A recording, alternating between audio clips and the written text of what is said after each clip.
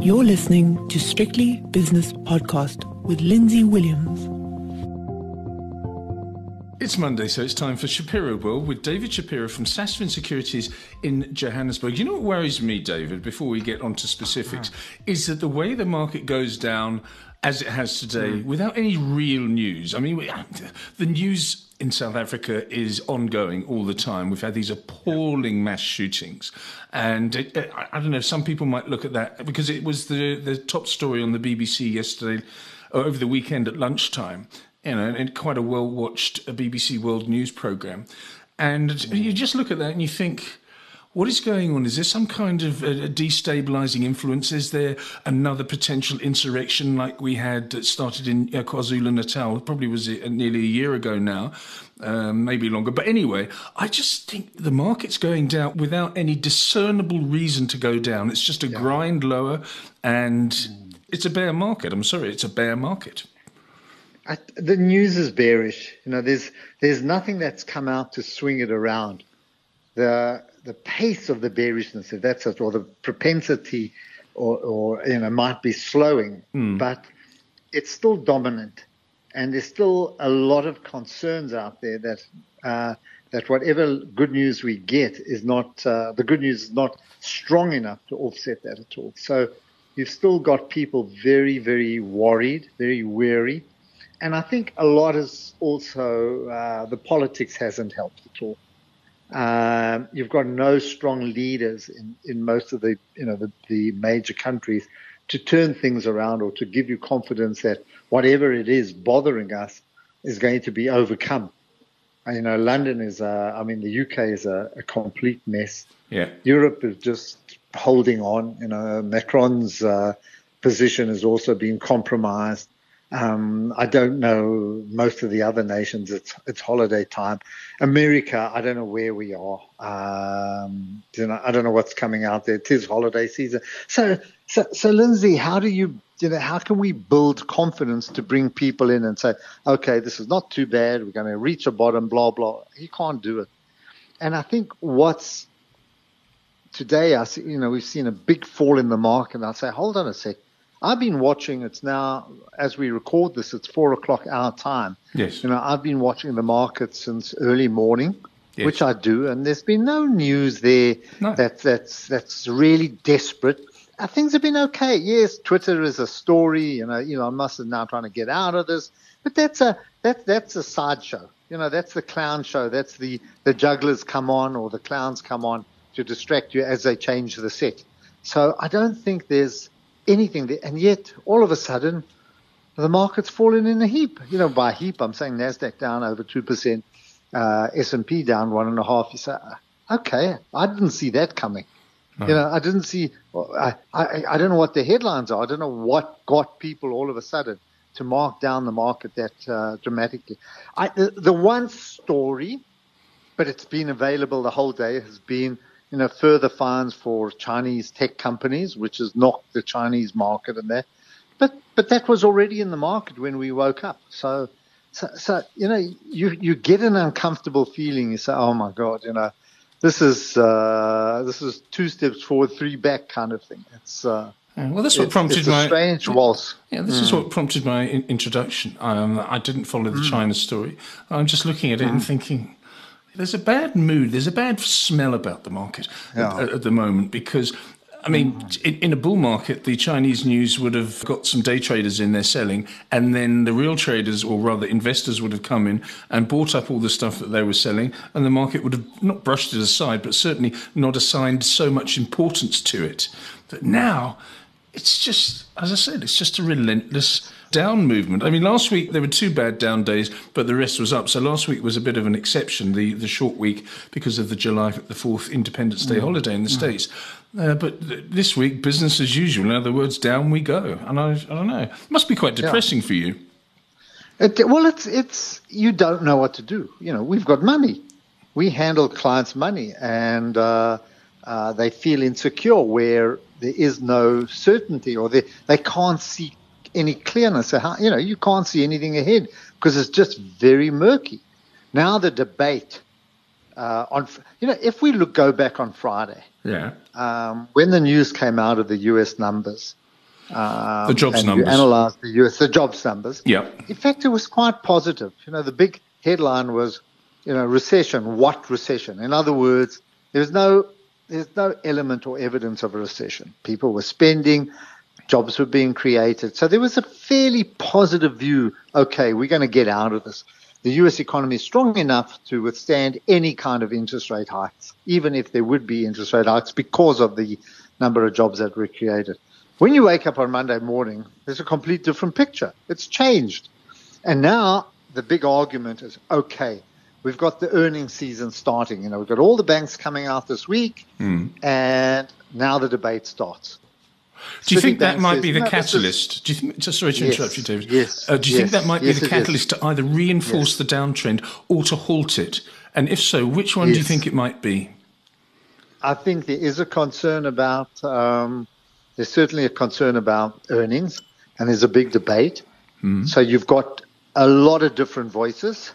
Citibank would say, Citibank says, no, we'll withstand this. They're strong enough. They're good.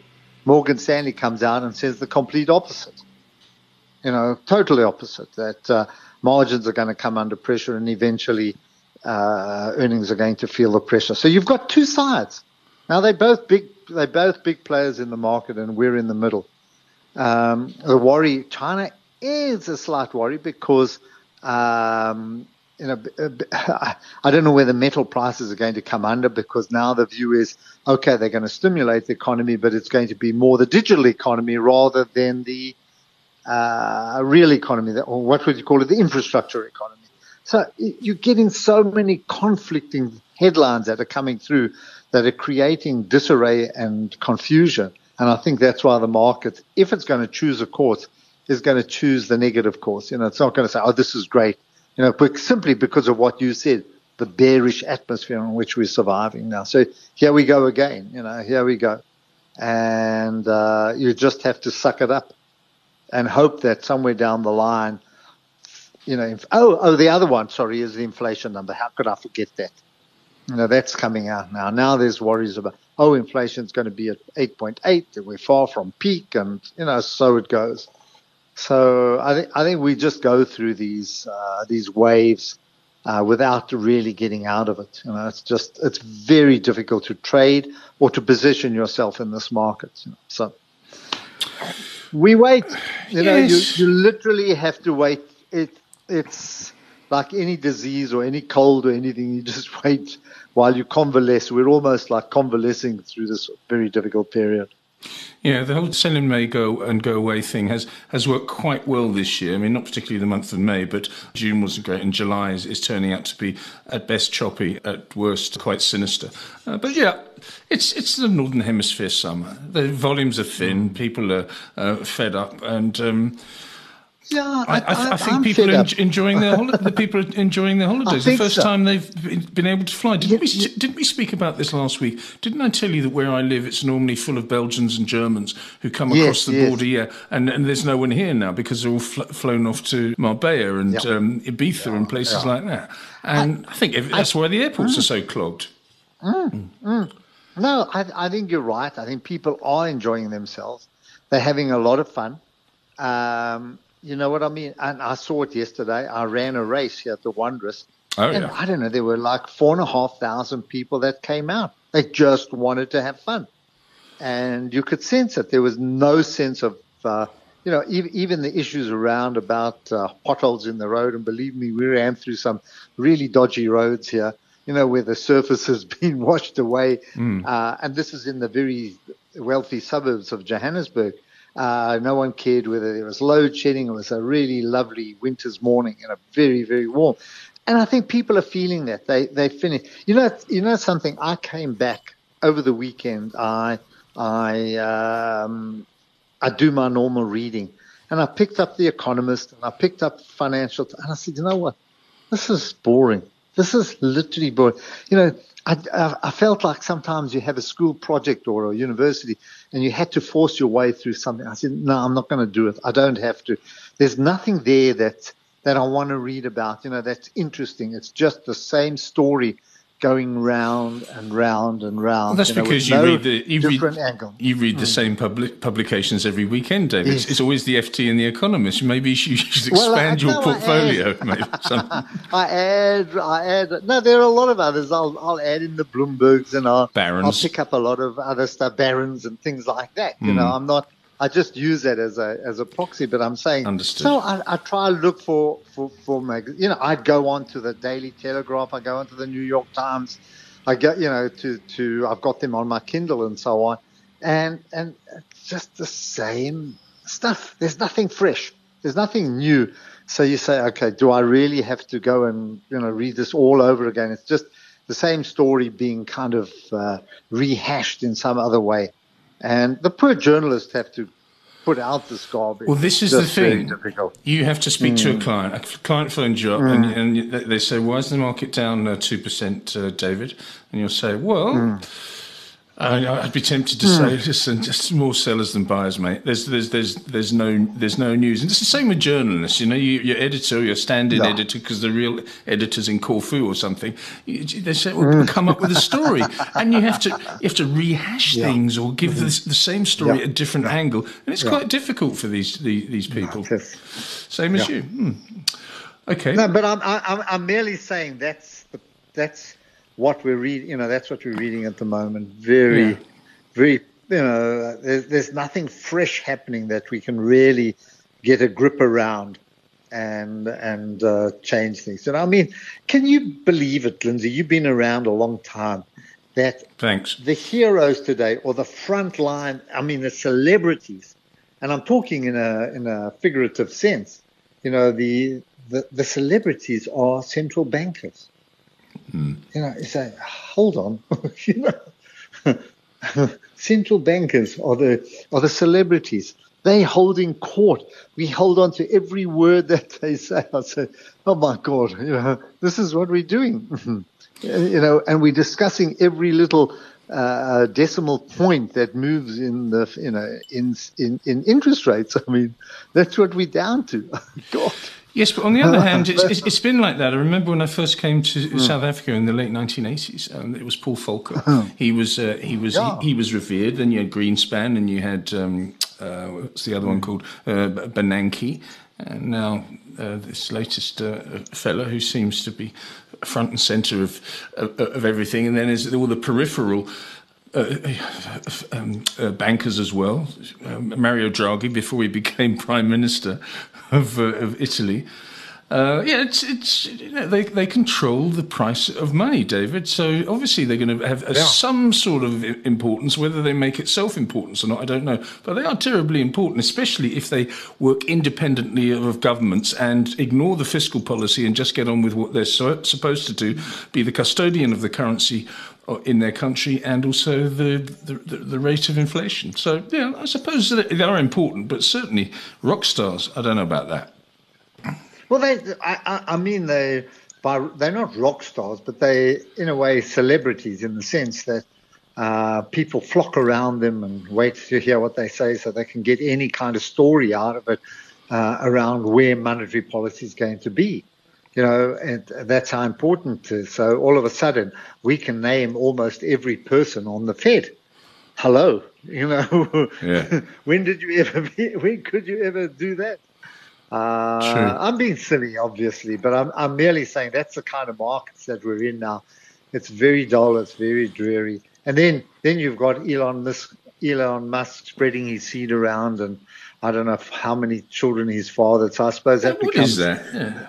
I don't know. If he wasn't as rich and didn't have that corporate celebrity status, no woman would look at him. He's grotesque. I mean, I'm not being that's very superficial of me. He's got a giant brain.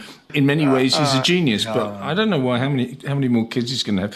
Hasn't he just had twins? Well, someone has. I don't know.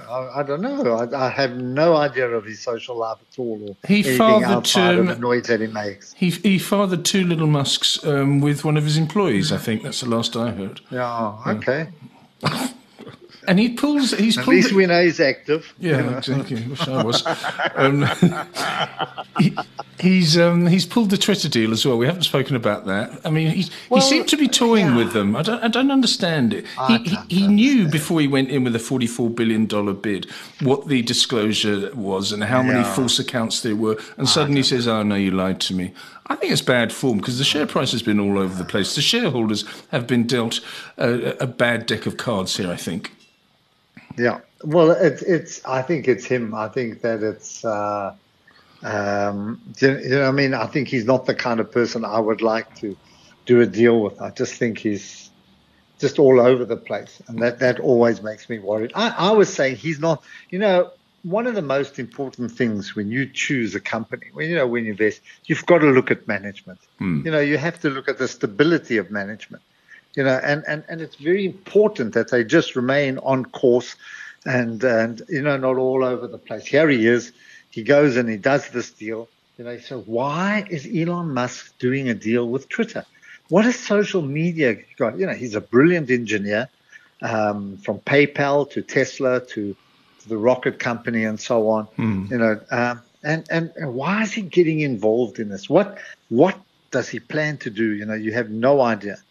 And that makes me worried about him. I just I think that he's a genius, however you want to describe him. But, yes, he is. But I don't know. It's almost uncontrollable. You've got no idea. I would not put my money with him. You know what I mean? I would say I love what he does, but I would not put my money with him. Well, it's interesting because everyone's been very quiet about his foray into cryptocurrencies, the Bitcoin thing, because I don't know what the nature of investment was, but it was very high profile and everyone got terribly excited about it. But now Bitcoin is 20,000 rather than 40, 50, 60,000. I don't know where it was when he got into the thing, but suddenly he's gone a little bit quiet on that. And I think he was just bored. He thought, well, Bitcoin I've tried. Let's try social media. He's just bored. He's got too much money.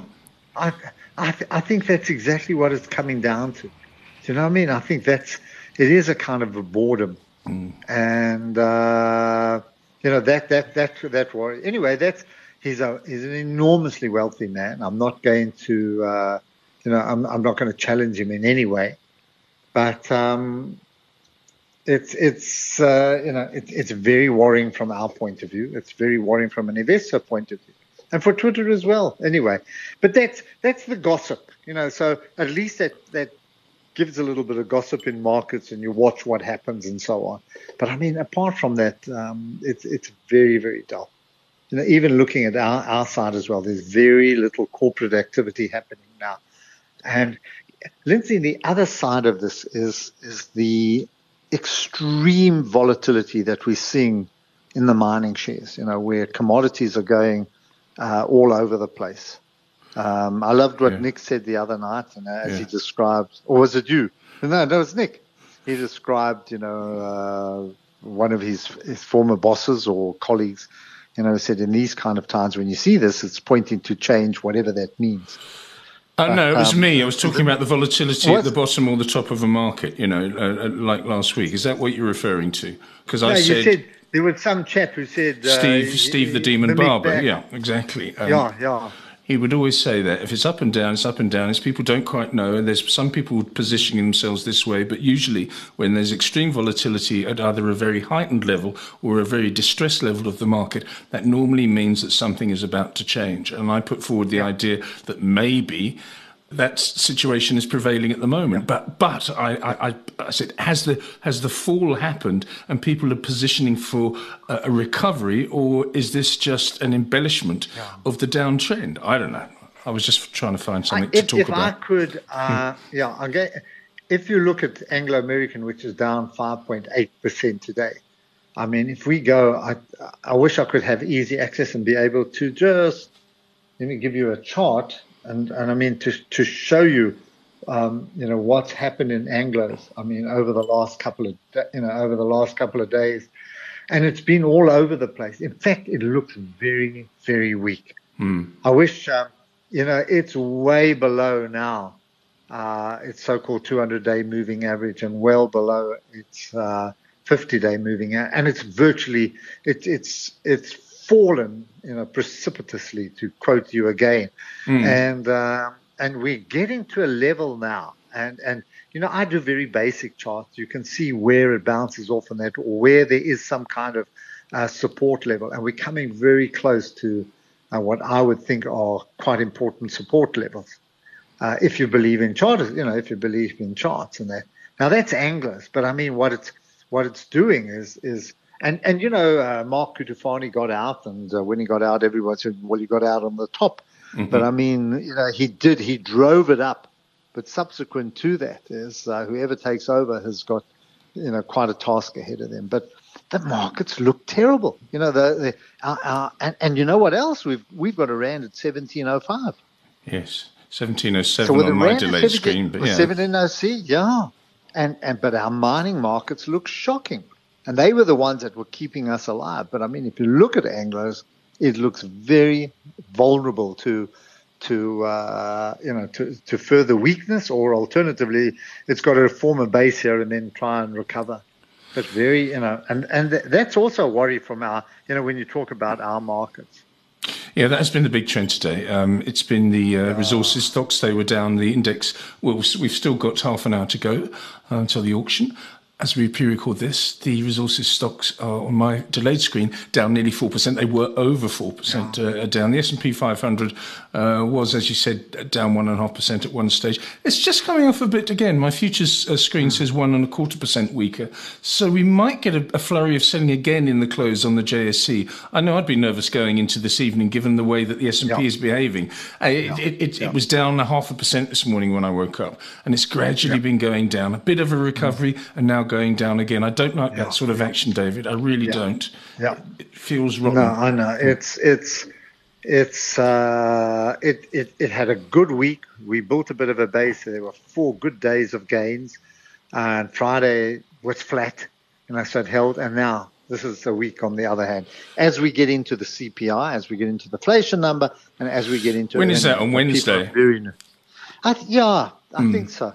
We start there. The safe haven buying has become a feature. The dollar has obviously been on a massive charge at multi-years highs, probably a 20-year high or something. I haven't looked at my euro-dollar graph, but it was 309, 310 on the close, 3.09, 3.10% for the US 10-year bond yield. It's now 298 again. So people buying bonds because they're saying, wait a second, I've got to position myself in something safe. And that's what they're doing. And that also worries me a bit. Yeah.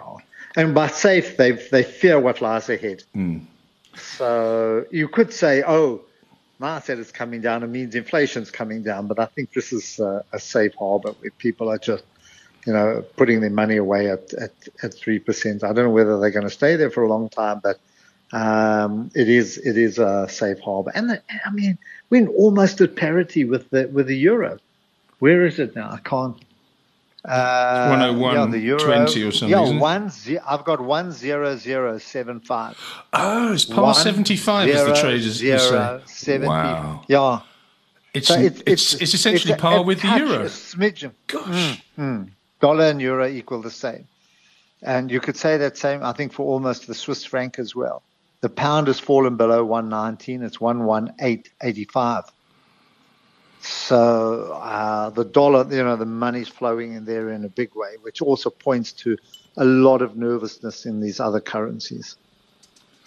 Right. So, Okay, well, we've decided. That's where we are. Yeah, we've been moaning. We don't know why the market's going down, but we do know that it is going down, and you've just got to wait and see what happens. Don't be the first one to rush in and lose another 10%. Just wait for things to turn to the upside. Maybe you said, David. You said something very interesting, because I like the word oxymoron. You said earlier on. You said people wanted to go out and have fun and go for a run. Fun and run do not go together. In my world, that is the ultimate oxymoron. How did you get on, by the way? Because you're a fit fella. I did fine. Yeah, well, in my age group, what was astonishing, because I went out there. I mean, at 74, regardless your legs just don't work like a 25-year-old. Otherwise, I'd still be on a football field, running down the left wing. But they just don't go like they used to go. But I was pleasantly surprised. I only did a 10 kilometer. It wasn't the 21. Gosh. I've got to get a little fitter for that. But I came out of my age group. There were 10 over 70s that ran, and I came number 2. So very good. So, but there must have been a field of 1,500. But what's astonishing is that I finished midway through the table, of the total table. So that's interesting, even at my age, you can do these kind of things. So I was quite encouraged, to say, okay. I always assume that youngsters are going to come, screaming past me. But there were a lot of people who just did walks and just wanted to get out and plodded along. And I'm encouraged, at least they're going out and doing it. David, it's only a marathon I will not do. No. That's history. I have to lie down if I even watch a marathon on television. But Lindsay, I've got to tell you something. Please do. I must tell you. Go on. Okay. So my time was 1:08. Okay. As I came to it was a very hilly course. It was a difficult course. Whereabouts? And in Houghton or something like that? In Melrose. So Melrose, up okay. and down and Yeah. up and down. So and these hills are hard. Joburg always sounds like a flat city. It's not. Not at all. But what happened is that with about 500 meters to go, the nice thing is that you get a chip in your. They put a chip on your number, and as you pass something, so you don't, as the gun goes, they don't start timing you. It's as you start the start line, and as you go past. Anyway, so I started at, I was at 1:08 or something like this, and with about 500 meters to go, the winners of the 21K, the two front runners just came screaming past. I have never seen that kind of speed in all my life. So in other words, they left me. What I did in 10Ks, they basically did 21. But I have never seen, the speed was quite phenomenal, and I have to applaud them. But I promise you, Lindsay, in my heyday, and I was no slouch. I played top class soccer. I was a winger, therefore I could sprint, but I could never keep up with these chaps. Do you know what I mean? For 1K, let alone 21Ks, I would not. They were going. It was remarkable. Well, I hope it's because I hope it's because they're aiming for something, either to qualify for the Olympics or to get some award. Because I do find that the obsession that a lot of South African, particularly men, have with fitness. I don't know if it's a corporate thing or if it's just a South African competitive streak, but I find it a little bit creepy sometimes that people are so obsessed with their fitness. I know. It is a madness, and I've got stories on that as well. The one thing I ran many marathons, and I ran many ultra marathons, being 50 kilometers, but never the comrades. And the reason is that the comrades requires a huge amount of training, but huge. You can't run it. And I was a serious runner, and I thought, if I'm going to do it, I'm going to do it seriously. I'm not going to plod. But I could never afford the training. And the one thing that I do see now is that so many of the people who ran with me in the 70s and that are virtually crippled from what it took out of them. Yeah. And I say it as a caution to people, not, I've got no envy, and I don't want to criticize them. It's not fair because they always enjoy it. But I mean, in later life, what shocked me is that in later life, I see the damage that it did. And that's by going out on a training run of 60 Ks on a Sunday morning. I mean, that's your training run. It's not your proper run. And, you have to run an enormous number of miles or kilometers during the week if you want to run a comrades properly. And, it never appealed to me. I could play 3 games in a row, soccer matches in a row. I could play with, Saturday RV, which I did. I would do Saturday RV, Sunday morning, Sunday league, Sunday RV, another league. I loved it. I loved to get on I didn't care whether I was playing, what quality. I just wanted to get on a field. That I could do, but I could never go just run, do the kind of training for comrades. On the note of football, David, it is now less than 4 weeks till the season starts. Yeah. And somebody said to me, I read it in the Guardian newspaper. He said, it's going to be a strange season because it's August, September, October, and then you stop. And people are not. People who are in the running to be called up for their national team are not maybe going to give their all because they don't want to get crocked ahead of Qatar. So it's very interesting how it'll be a strange 3 months, I think. I think the hardest is for those who don't play to get back into it afterwards. Yeah, so I think they're going to have to keep playing friendlies, just to keep themselves fit which doesn't really happen, No, it won't happen. And then you've got to start the season again. It's difficult. It's very strange. It just shows you what corruption does in the football world, because there's no way that Qatar deserve to get that thing, and we know why. We know why they got it, but that's water under the bridge. David, I'll have to leave you now, but thank you very much for all your insight, and we'll speak again tomorrow with Nick Kunze. That's David Shapiro. That was Shapiroworld, and David is from Sasfin Securities in Johannesburg. The views and opinions expressed in these podcasts are those of Lindsay Williams and various contributors and do not reflect the policy, position or opinion of any other agency, organisation, employer or company associated with strictlybusinesspodcast.com. Assumptions made on the analyses are not reflective of the position of any other entity other than the speaker or the author. And since we are critically thinking human beings, these views are always subject to change, revision and rethinking at any time. Please do not hold us to them in perpetuity.